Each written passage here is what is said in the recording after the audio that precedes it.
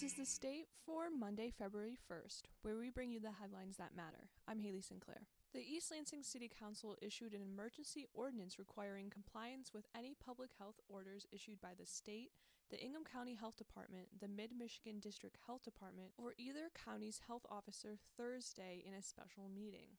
Mayor Aaron Stevens said this is something the city should have done sooner. If the order is broken, it is a civil infraction with a $500 fine. This ordinance is a renewal of a similar one that expired December 31st of last year. Unlike the previous ordinance, it has no expiration date and remains in effect starting January 29th until it is amended or repealed by the City Council. As indoor dining prepares to be reopened across the state government has placed several enforcements to retain public health, such as strict masking and social distancing guidelines. Now they are asking that restaurants inspect and improve ventilation systems.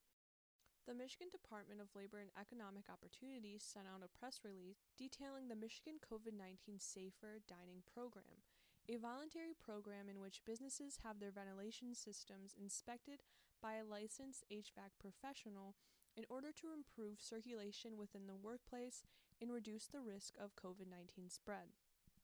Thank you for joining us for The State, produced by the State News and Impact 89 FM.